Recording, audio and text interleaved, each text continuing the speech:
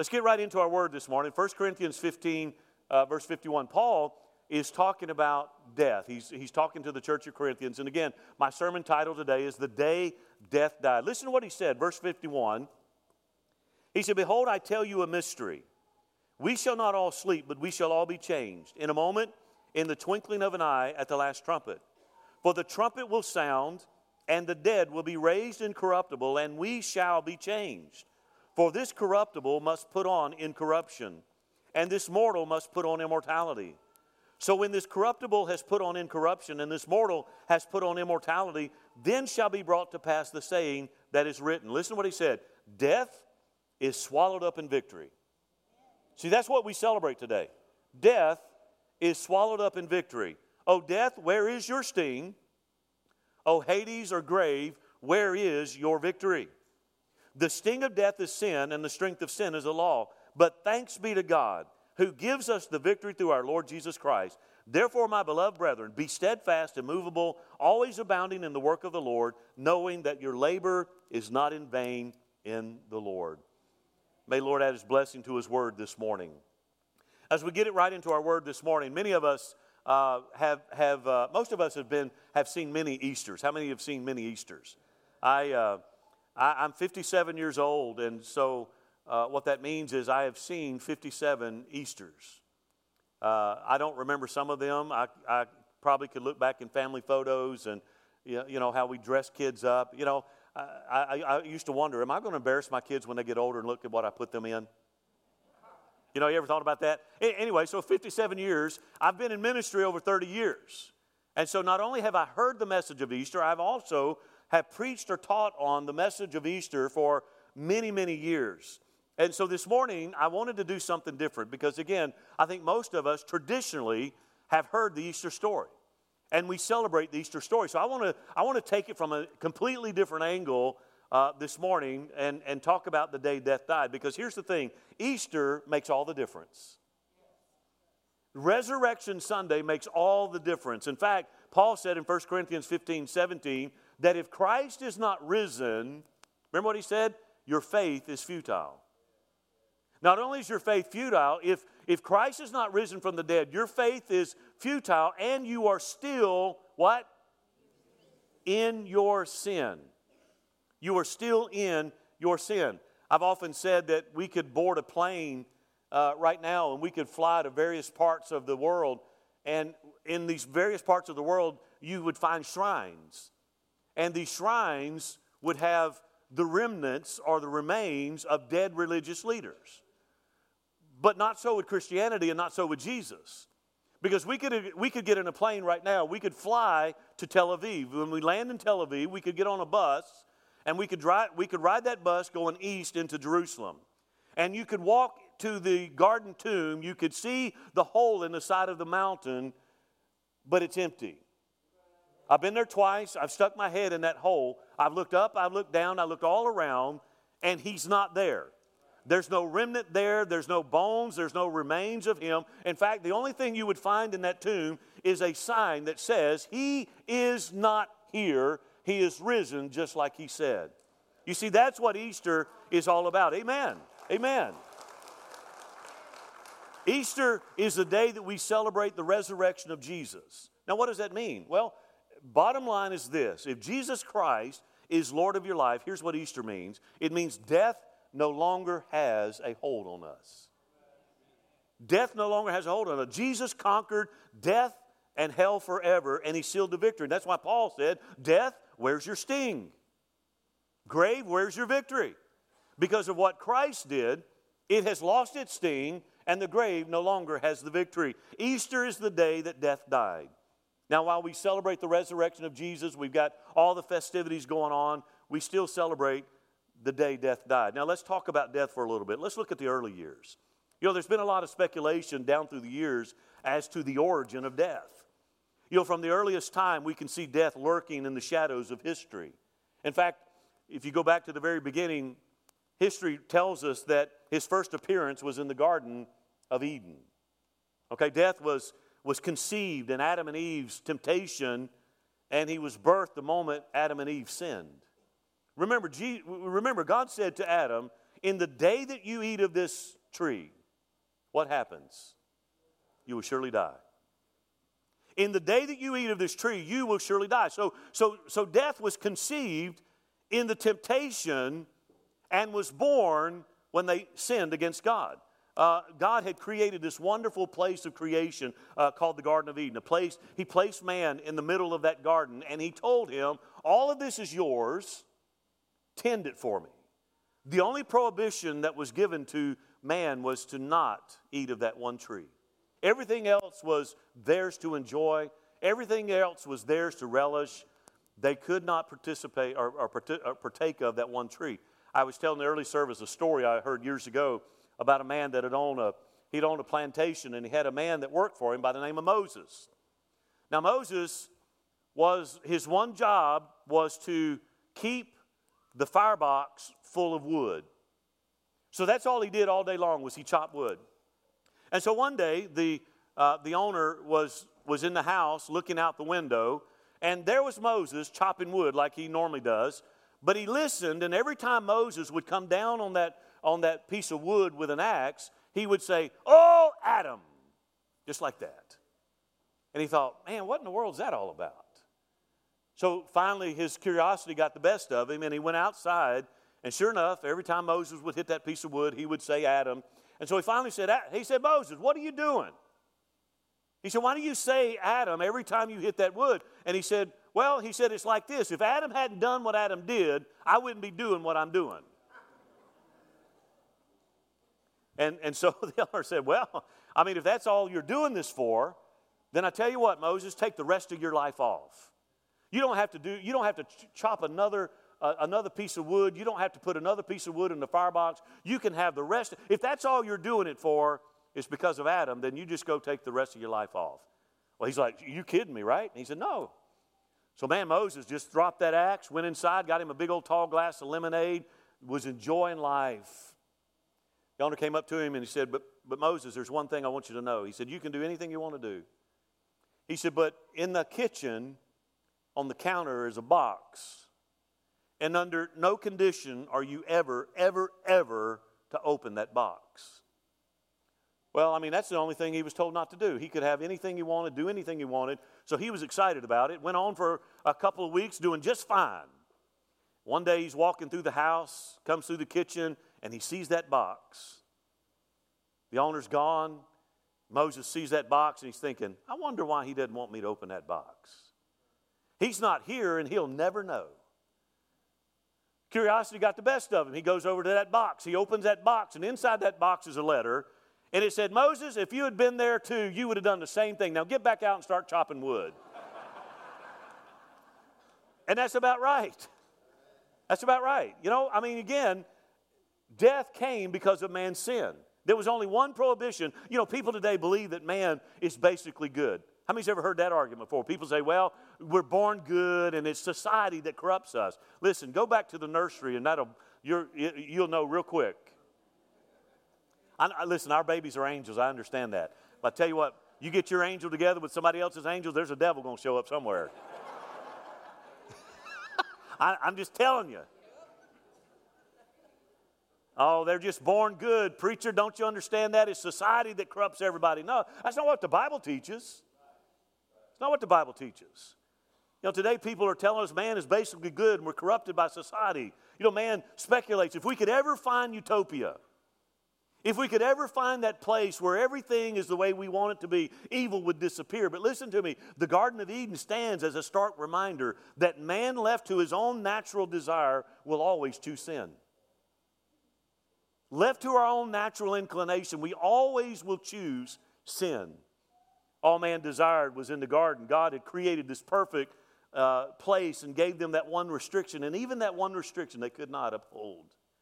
God had warned them again that in the day that they eat of that tree, they would die. And we know the story. Satan is there lurking in the garden. He's tempting and deceiving Eve, and she ate of the forbidden fruit and then gave it to Adam, who ate. And because of that sin, everybody talks about, well, if a loving God was so loving and caring, why do you have this, and this? I tell you why, because sin has marred the perfect creation of God. You know, we want to blame God for not intervening. Listen, God has intervened. I've heard people say, well, Pastor, if God is so good and God is so loving, why doesn't He do something? He did. The Bible says, while we were yet sinners, Christ died for us. He did. He sent His only begotten Son to die on Calvary for our sin, without any guarantee that we would ever accept what He did. Again, we get this idea that if we just had a perfect place, they had that perfect place, and yet they fell, they sinned. See, that was the day death was born. That was the day death was born. The Bible says in Romans 5:12, by one man, Adam, sin entered into the world, and death by sin. That's where it came from. Hebrews 9:27 says, it's appointed unto man once to die, after this the judgment. Sin brought forth death. The Bible says in 1 John 3:8 says, whoever commits sin is of the devil. Whoever commits sin is of the devil. When Adam and Eve sinned, death was born.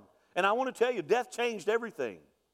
It changed everything. I want you to think about this. Before death came into our world, before Adam and Eve sinned against God, they lived in this perfect utopia, if you will, this perfect place. The Bible describes it. It was a place unimaginable to us today. It was a place where there was harmony in creation. It was a place where the Bible says that God would come down in the cool of the evening and would have fellowship with man. By the way, that's always been God's desire. Jesus bridged that gap so we could restore fellowship. It was always His desire. There was harmony. God would come down in the cool of the evening, would have fellowship and with mankind, the crown of His creation. There was harmony in that creation. The land yielded its fruit without fail. Even the animal kingdom existed in peace. But death changed all of that. See, the day death was born, it changed everything. It brought thorns and thistles and pain and travail. This human body began to decay and deteriorate. Again, I said I'm 57 years old. Listen, there are things I can't do today that I could do 10 years ago. It grieves me to say that. But there are things that I long to do. There are things that my brain says, hey, that would be fun. And my body says, you'd be an idiot if you tried. You know, for the last few years, I've been trying to convince that helicopter pilot, I did that in the military. I love rappelling out of helicopters. I thought, man, let me do it. He said, yeah, but you may have it up here, but your body's different. Sure enough, I'd probably end up in traction somewhere. You know, and death, it was born, it was conceived and born, and it began to mar the creative order of God. Death wasted no time infecting the human race with a culture. I want you to hear me. It infected the human race with a culture of death. Very quickly, you see his work in Cain. Cain killed his brother Abel over jealousy. Again, death began his dastardly deeds and began working in God's creative order. Death rapidly becomes the strongest predator on the face of the earth. No one could conquer death. No one had that ability. Death, when it came and it was indiscriminate. It didn't matter if you were rich or poor. It didn't matter if you were on Time magazine as the most beautiful person in the world or you fell out of an ugly tree. It didn't matter. No, I'm just saying. It didn't matter. It didn't discriminate. Didn't matter if you were educated, uneducated. Didn't matter if you were red, yellow, black, and white. Didn't care. Because when death came for everybody. The most powerful predator on the face of the earth. He relentlessly worked to track down its victims and take life from them. Again, he doesn't play favorites. Death is what's pushing nations to war. You think we live in a culture today where, again, it boggles my mind how we live in a world today that is so consumed with death. We march for rights to kill unborn babies. It boggles my mind. That's a different sermon, but it just boggles. That's where it came from. When death was born, it unleashed a culture of death on this planet. And today, people would rather kill unborn babies than take responsibility for their own actions. And we disguise it as care, health care. Nothing caring about killing an unborn baby. That's what death does. That's what death does. Death has been very active. You find him in the Old Testament. He's standing there with 3 Hebrew children who find themselves in the fiery furnace. And death is, again, claiming victory, thinking, I've got them now. These men who stood against the edict of the king, these men who stood up for God, I've got them, and I'm going to take their life. But he didn't count on the 4th man in the fire. that fourth man shows up. And the Bible says they came out and not even the smell of smoke was on their bodies. Death was angry. And he said, I'll get that man. You fast forward and death takes an ambitious undertaking. Because death had received word that that fourth man that was in the fire had now become flesh. John said in the beginning there was the Word and the Word became flesh. Death thought, man, I got him. If he's got flesh, if he's flesh and bone, I've got him and I'll take his life. And can't you imagine? He's working, trying to figure out how to get this fourth man in the fire. So I can see him all through his ministry, lurking in the shadows. Temptation came. Again, all of that was at the behest of death. The temptation of Christ. People wanting to stone Jesus. All of these things that happened, death was trying his best to get his tentacles in the Son of Man and destroy him. He tried and he tried. And finally, we see Jesus enter into Jerusalem on that final week. And I can just hear death saying, you know what? He'll be mine within a week. I can see as he goes with the guards to the Garden of Gethsemane, between the Mount of Olives and Mount Jerusalem, there's the Kidron Valley. And he goes I can see him with the guards as they walk into that Garden of Gethsemane, snarling and growling at Jesus. You know, he's trying to intimidate the Son of God. I would love to have been there on that. Because I think Jesus, as this, again, it's a spirit thing, and Jesus sees right through everything going on. And he sees that enemy lurking to take his life, and he's unmoved by it. Because remember, Jesus said, it's for this cause that I came. Jesus came to defeat death. I can see as he goes with the crowd from the garden to the house of Caiaphas and then over to Pilate. And I can hear death whisper into Pilate's ear, kill him! Kill him. Give him to me and I'll take his life. When that didn't work, death whispered in the ears of the frenzied crowd, and they started crying out, crucifying, crucifying. Release to us Barabbas, the insurrectionist. Let the blood of this man. Do you remember what they said? Let his blood be on us. Little did they know that Jesus was saying, this blood is for you. See, death thought he had him right where he wanted him. Death thought he had him once and for all. Pilate pronounces that Jesus was innocent, but because he was politically savvy and wanted to sway the crowds, he gave him over to the Jews to do what they want. He sent him to the Roman guards to beat with that cat of nine tails. And again, this wasn't just any group of soldiers. This was the Praetorian Guard. These were men who were battle-hardened. They were experienced, and they took that crown of thorns and they jammed it into his brow. Then they had that one soldier with the cat of nine tails, and they were skilled in such a way that when that thing would come across his body, he would step one way and it would wrap around, and it was lined with bone and metal and glass shards, and he could step one way and flick his wrist, and it would dig into his flesh and literally rip it off. Death was there, laughing and rejoicing. With every lash of that whip, death lurched at Jesus, at the body of Christ, but he couldn't get a death grip. 39 stripes Jesus took for us. 40 was known to kill a man. Death failed. But he says, you know what, I'll be patient, I'll get him. He gets the crowd drummed up into a frenzy. They say, crucify him. There he goes. Death, along with Satan and his demonic hordes, were present when they took Jesus and they laid him on that cross. He was there smiling, grinning from ear to ear when they took nails and spikes and drove it into his hands and to his feet. They shouted with glee as that Roman soldier placed those nails and placed in his hands and feet. And then they laughed when that cross was lifted up and dropped into that hole, tearing the flesh and the bone and the sinew of his bodies.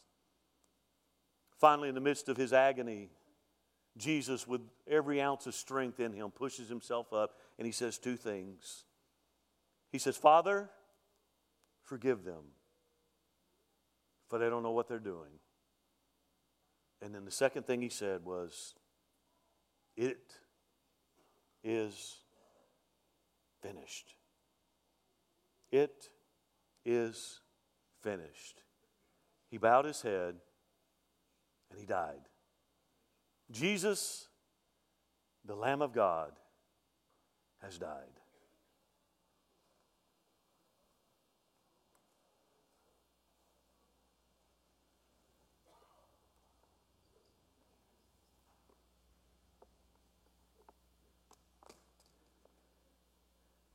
Walking on the road to Jerusalem, the time had come to sacrifice again. My two small sons, they walked beside me on the road. The reason that they came was to watch the Lamb. Daddy, Daddy, what will we see there? There's so much that we don't understand. So I told them of Moses and Father Abraham. And then I said, dear children, watch the Lamb. There will be so many in Jerusalem today. We must be sure the Lamb doesn't run away. And I told them of Moses and Father Abraham. And then I said, dear children, watch the Lamb. When we reached the city, I knew something must be wrong. There were no joyful worshipers, no joyful worship songs. I stood there with my children in the midst of angry men. And then I heard the crowd cry out,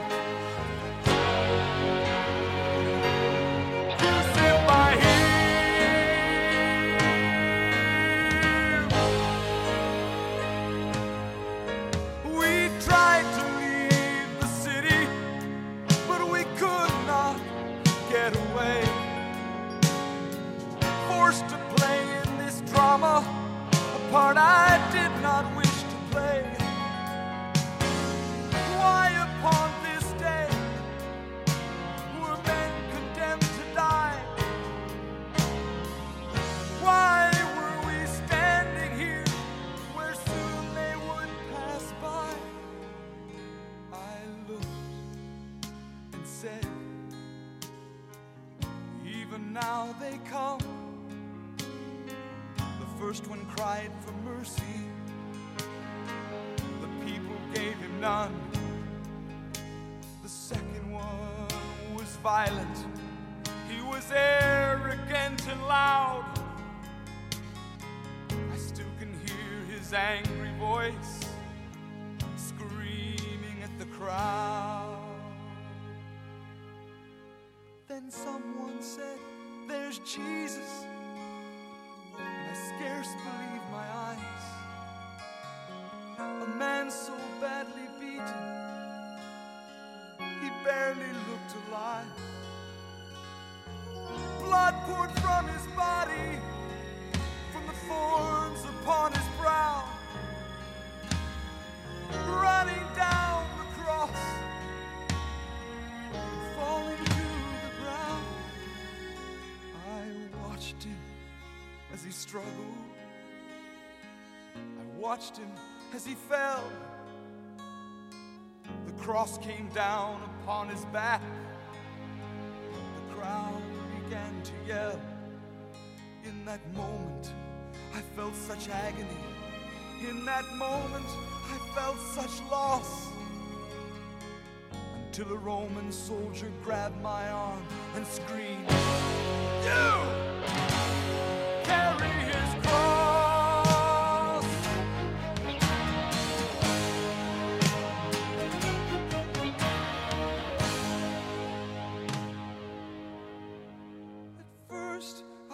tried to resist him. Then his hand reached for his sword. And so I knelt and took the cross from the Lord. I placed it on my shoulder and started down the street. The blood that he'd been shedding was running down my cheek. They led us to Golgotha. They drove nails deep in his feet and hands. And yet upon the cross I heard him pray, Father, forgive them. Oh, never have I seen such love in any other eyes. Into thy hands I commit my spirit, he prayed, and then he died. I stood for what seemed like years. I'd lost all sense of time, until I felt two tiny hands holding tight to mine. My children stood there weeping. I heard the oldest say, Father, please forgive us. The lamb ran away.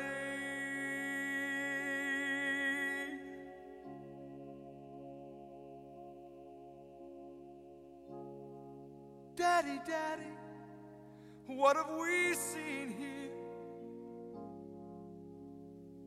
There's so much that we don't understand. So I took them in my arms, and we turned and faced the cross.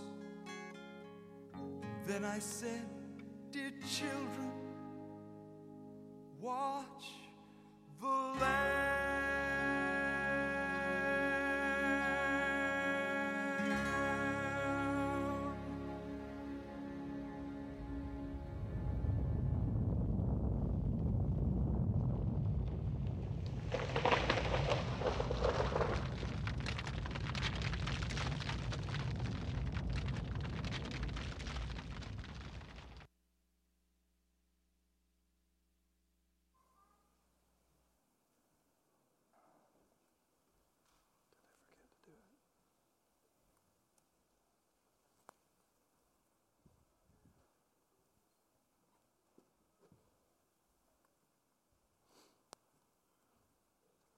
Aren't you glad it didn't end there?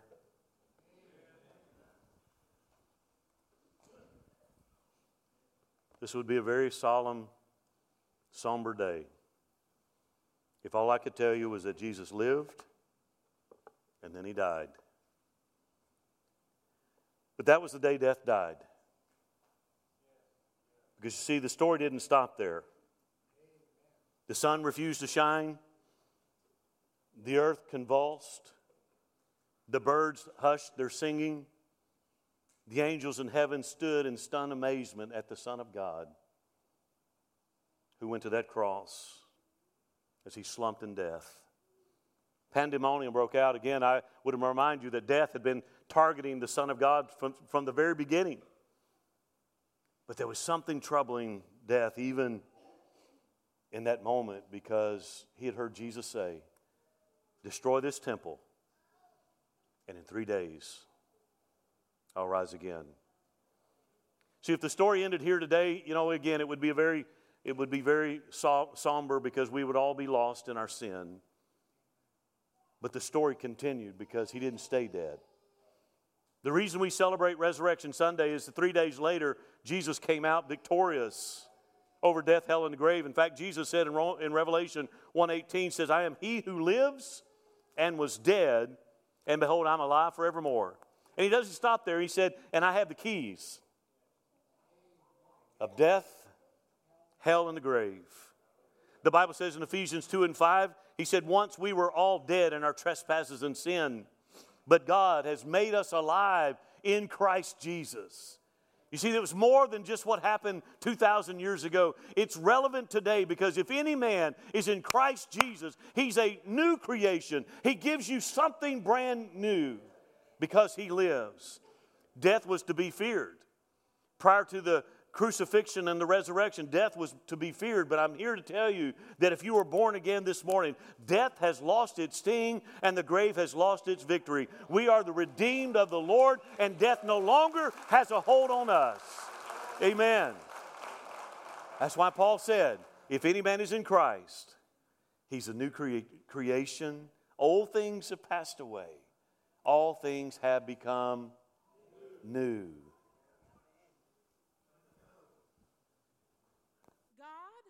Spends a lot of time in the Bible telling us who we are. It's almost as if he knew that we would doubt who that was from time to time. It's as if he saw it coming, that we'd spend our whole lives searching for what our identity, what our real name was, and that there'd be many moments in our lives where we'd let different kinds of names define us. When we've looked in the mirror, compared ourselves to pictures, and heard the name ugly. When we've been left by loved ones, people we trusted once, and heard the name unworthy. When we've been drowning in discouragement, living in a seemingly never-ending crisis, and heard the name forgotten. When we've had our hopes up and our hearts open, only to be brought down by closed doors, and we've heard rejected. When we look for infinite, affirming love through lesser, physical, fleshly versions. When we gave it away or when it was stolen. And we heard impure. We heard garbage. When we turned to other vices to ease our pain. And we hear addict. We hear forever broken. When we feel like we're standing in the shadow of someone else's calling. And we hear second place. When our pain cripples us to a point where we don't even know how to let others in. And we hear lonely. When our past seems too gross for others to forgive. And we hear disgusting. It's overwhelming. These voices we're constantly hearing. It's suffocating. This air of constant critique and comparing. And it's sort of amazing the people whose voices I've allowed to name me. The power that I've given to my past, to my mirror, and to my surroundings, and enabled them to identify me. The amount of years I've spent living up to whatever others speak over me. But God says something else about me. It's like he knew that there would be other voices, so he wrote his voice down in a timeless book of truths that would remind us over and over again in the moments when lies would block his truths and somehow make us forget. I'm going back to the source. Not the people that I've allowed to represent God to me, but the actual, literal, tangible words that he has written down for me. And there's some other names he's given to me. John 15:15, he calls me friend. Ephesians 2:10, he calls me his workmanship. He calls me his art. He calls me handmade, purpose, fashion for good things. 1 Thessalonians 1:4, he calls me chosen. Galatians 3:26, he calls me his child. Romans 5:8, he calls me greatly loved. John 8:36, he calls me free indeed. In 2 Corinthians 5:17, he calls me brand new. And it is amazing how different these names are from the names that I'm used to listening to. And in my journey to discover who I really am, in my battle to uncover the truths of myself, I've learned something new about my name, and now this is what I am certain of. My name is not the name that my past calls me. It's not the name the world calls me. It's not even the name my own mirror calls me, but my name is the name that I respond to. And I can choose today, from this moment forward, to answer to a new name. When I hear lonely, that's not me. When I hear disgusting, that's not me. When I hear unworthy, I don't even look over my shoulder. When I hear broken, they must have confused me. Please look elsewhere. When I hear ugly, abandoned, useless, forgotten, I figure somebody just has to remind them. Maybe those were my old names, but they are no longer the names that I respond to. My name is the name I have chosen to spend my days living up to. And if these other voices are not saying the same thing that the truth is, then I look in my mirror and I repeat this. They have no right to be speaking to you. And when you stop answering to your old names, they stop having power over you. The names that my Father, eternity's author, the world's creator has called me are the only names that I respond to. When I hear friend of God, that's my name. God's workmanship, That is my name. Loved, wanted, created with a purpose. That is my name. God's temple. That is my name. Free. That is my name. Child of God, you must be looking for me. Greatly loved, you must be calling for me. Brand new, that is my name. That is the name that I respond to, because the enemy has no power here. Perfect love casts out fear, and perfect love has named me and you. What is your new name? What is stirring up inside of you when you hear these words, that his word, that the word has proclaimed? What do you know is the name God is calling you? Maybe it's not the name you grew up with. Maybe it's not the name your old friends associate you with. Maybe it's not the name your whole life you were used to identifying with. But it is the name that you now answer to. So when the enemy tries to get to you, it's just the name you introduce yourself with. As for me, my name is forgiven. My name is brand new. My name is chosen, loved, wanted, child of God, created with a purpose. And it's been a pleasure to meet you.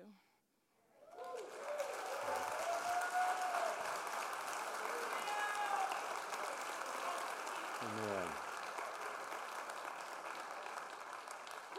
See, that's what this day's all about. We used to sing a song years ago that says, there's a new name written down in glory, and it's mine. We've got so many people today sitting in good Bible-believing teaching churches that are locked in and identify with what they used to be. John, oh, you mean the addict? Susie, oh, you mean the gossip? Charles, oh yeah, that liar? The resurrection changes everything. Because if you are in Christ, you are not identified by who you used to be. Paul said, you once were these things, but you have been made alive with Christ. See, that's why we're here to celebrate. I came to tell you this morning that if you have death in any part of your life this morning, maybe you're still called by your old name, your old sin. Maybe your marriage is on the rocks. Maybe your marriage has a little bit of death to it. Maybe your finances. Maybe your health. Well, I'm here to tell you this morning on this resurrection day that death no longer has the power over us. If any man is in Christ, if you are a believer this morning, death has lost its sting and the grave has lost its victory. You are free, and if the Son makes you free, you are free indeed. I came to tell you this morning as I close that on this resurrection day, death has lost its hold. God can bring life, new life, into dead situations. That dead marriage, God can bring resurrection to it. Those dead finances, God can bring resurrection to it. That dead health issue, God can bring resurrection to it this morning. I still believe this morning that because He lives, I can face every challenge, every trial, every tribulation. Everything that comes my way is no match. Death thought he won. For 3 days, death celebrated. But I'd like to have been there on that third day. Those ladies walked out to expect to see the remnant of a dead leader that they had followed for 3.5 years. They get there and the stone's been rolled away, and the angels are there and said, why are you looking for the living among the dead? He is not here. That forever changed everything. And this morning, it changes us. I want you to bow with me all across the building this morning. Listen, the Bible says if that same Spirit that raised Christ from the dead, if it dwells in us, He will quicken our mortal body. Maybe you're here today and this is a whole different type of Easter sermon that you've ever been a part of. I'm here to tell you that death is not to be feared. Death no longer has a hold. In fact, Paul uses the word departed. The idea behind departure is just simply leaving one place to go to another place. That's how Paul pictured death. I want to ask you this morning as we celebrate Resurrection Sunday, are you a believer this morning? Are you born again? Is Christ Lord of your life? Listen, the only way you can participate in the promises that He has for us is to be ready, is to know Jesus. He died on that cross. He paid your sins' price. And He wants a relationship with you. Let me ask you this morning, you ready? Hebrews 9:27 says it's appointed unto man once to die, and after this the judgment. Every one of us has an appointment that's been established by God. It's an appointment that we will not miss. It's an appointment that will come. The only question is, will I be ready when my time comes? As we close this morning, I would be remiss in my responsibilities as a pastor not to give you an opportunity. So with nobody looking around this morning, I'm going to count to 3. And if you're here today and say, you know what, preacher, I need Jesus to be Lord of my life. What a great way to celebrate the resurrection by giving your heart and life to Jesus. Again, this is very, very private time. I want this between you and God. He did all of this for you because He wanted to restore that relationship. He wanted to pay that price. When I count to 3, if you're here today, say, you know what, preacher, I need Jesus in my life today. Maybe you walked with Jesus a long time ago, but He's not been relevant in your life for a long time. Maybe life happened, you got busy with other things, and you just kind of lost track of your relationship with God. It's easy to do, but the most important thing you'll ever do in your life is to be right with Him.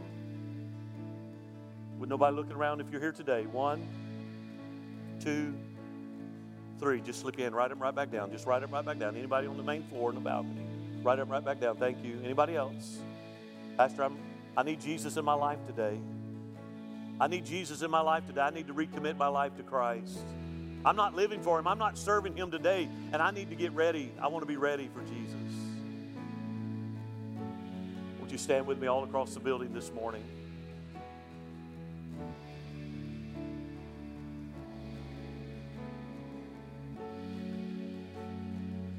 I know there are a lot of churches nowadays that have kind of bowed out on the altar service. I still think the altar is where everything's altered. Amen? I think the altar is where everything is altered once again, where our lives are transformed. I'm going to ask you to do something with me this morning. Everybody in the building, we do this all the time. I'm just going to ask you to bow with me. And I'm going to lead in a prayer, and I want you to pray this prayer with me this morning. Dear Jesus, thank you for loving me and giving your life for me. I recognize today that I am a sinner and I need a Savior. I ask you to come into my life, forgive me of my sin, and make me a brand new person. I give you everything that I have, everything that I am, everything I ever will be. I surrender to you. I confess with my mouth the Lord Jesus Christ, and I believe in my heart that He was raised from the dead. So according to your word, from this moment forward, I am saved, born again. My name is written in the Lamb's Book of Life. And if my appointment were to come, I'm ready to meet you, Jesus. I thank you in Jesus' name. Amen. Amen. Listen, if you prayed that prayer this morning, amen, go ahead and do that. That's all right. All right.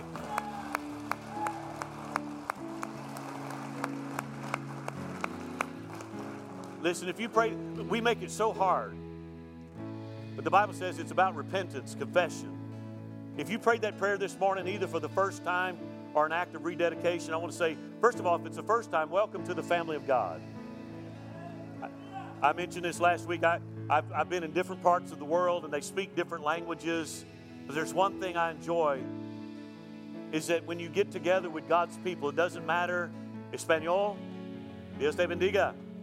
Doesn't matter if they speak Spanish. It doesn't matter if they speak, I was in Bangkok last week, if they speak whatever they speak there. It doesn't matter. When we get together, we're brothers and sisters in the Lord. There's something about being part of the family of God. And I just want to say, welcome to the family of God. If you prayed that prayer for an act of rededication, let me just say, welcome home. We've missed you. We've missed you. We're glad to have you back home. Before we dismiss, there's one last thing I want to do. If you prayed that prayer and you meant it in your heart, I'm going to ask you to do probably the most difficult thing you've ever done. Is that here in a moment, I'm going to ask you to take a step out of your seat and meet me right down front. You say, why would I do that, preacher? I don't know anybody here. Well, that's all right. It's not about knowing somebody here. Jesus said this. He said, if you're ashamed of me in front of men, I will be ashamed of you in front of my Father who is in heaven. Listen, there's no reason to be embarrassed about your faith. If you accepted Christ for the first time today, you know what? It's time to let people know I choose Jesus. If you've rededicated your life this morning, it's time to let people know I choose Jesus. There's nothing to be ashamed about. I knelt in a barracks in San Antonio, Texas, Lackland Air Force Base in 1985, rededicated my life to the Lord, and I have not looked back since that day. Nothing to be embarrassed about. So when I count to 3, if you prayed that prayer and you meant it, first time rededication, I want you to come. You say, well, I've already prayed that prayer. Yeah, but we want to pray over you now. Amen? Church, help me out. 1, 2, 3. Come on. You prayed that prayer. Come on. Amen. Come on. We'll wait on you. In the balcony, we'll wait on you.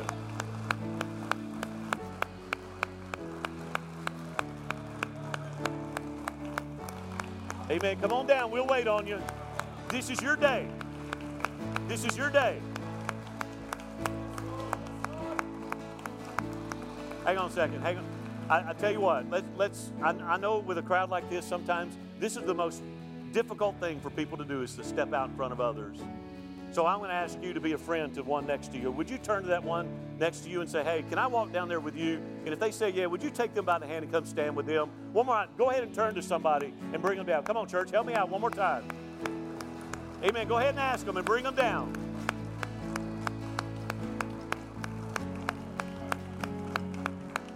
We can do better than that. Come on.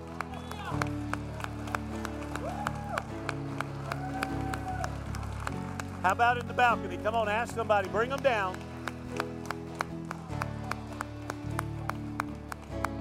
Amen. Amen. Amen. This is the most important thing that will ever happen right here. This is why everybody works hard, because this right here is the most important. Come in just a bit. They've already prayed. Our team's going to be praying for them. I'm going to ask you to join with me in prayer here in just a moment. But this is what it's all about, church. The most important thing we can do is choose Jesus. The world is going to tell you that it's wealth, it's popularity, fame, all these things. None of that matters. When we stand before God, He's not going to ask you to show Him your portfolio. He's not going to ask you, were you popular? Did you live in the right house? Did you hang out with the right people? None of that's going to matter. He's going to say, what did you do with my son Jesus? Because that is the answer to the question. I'm going to ask you to extend your hand towards these that are down front here today. And I want us just to pray a blessing over them. They've already prayed a rededication, salvation prayer. Let's just pray. Father, right now in the name of Jesus, Lord, we pray that spirit of heaviness would be lifted off of each and every one here today. Lord, I pray for those online that have committed their life to you today, either for the first time or an act of rededication. I pray that where they are right now, in that living room, in that bedroom, Lord, in that automobile, Lord, in that hotel room, wherever they are right now tuning in, I pray, Father, that spirit of heaviness will be lifted off of them, that they would experience a total joy and peace that comes from knowing you. Father, I pray that today that they rejoice knowing that their name has been written down in the Lamb's Book of Life, and there's not a devil powerful enough to remove that name. Father, we as a church family stand with each one here today. Father, we lift them up in our prayers. Lord, we commit to walking with them through this journey of faith. Father, I pray that you would ground them, and every day you would unfold a new facet of your love for each of them. Lord, may they discover how much they love you, and every day may that grow with intensity, Lord. I pray, Father, that your blessings would rest upon them and each person here in Jesus' name. And we all said, amen. Before we're dismissed, amen. Amen, that's good. Go ahead and do that one more time.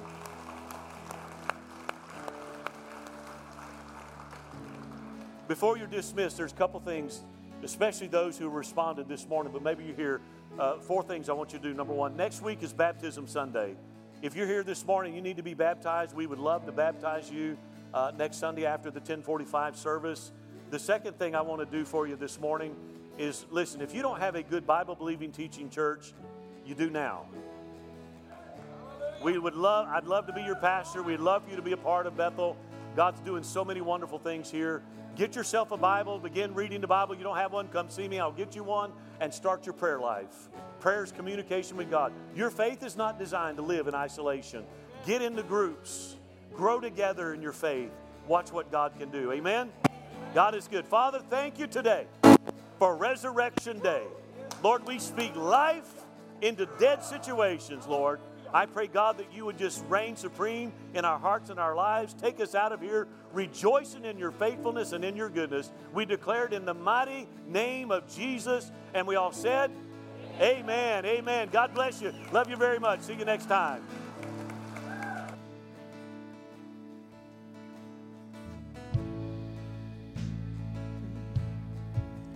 He's the rock on which I stand when everything around me shakes.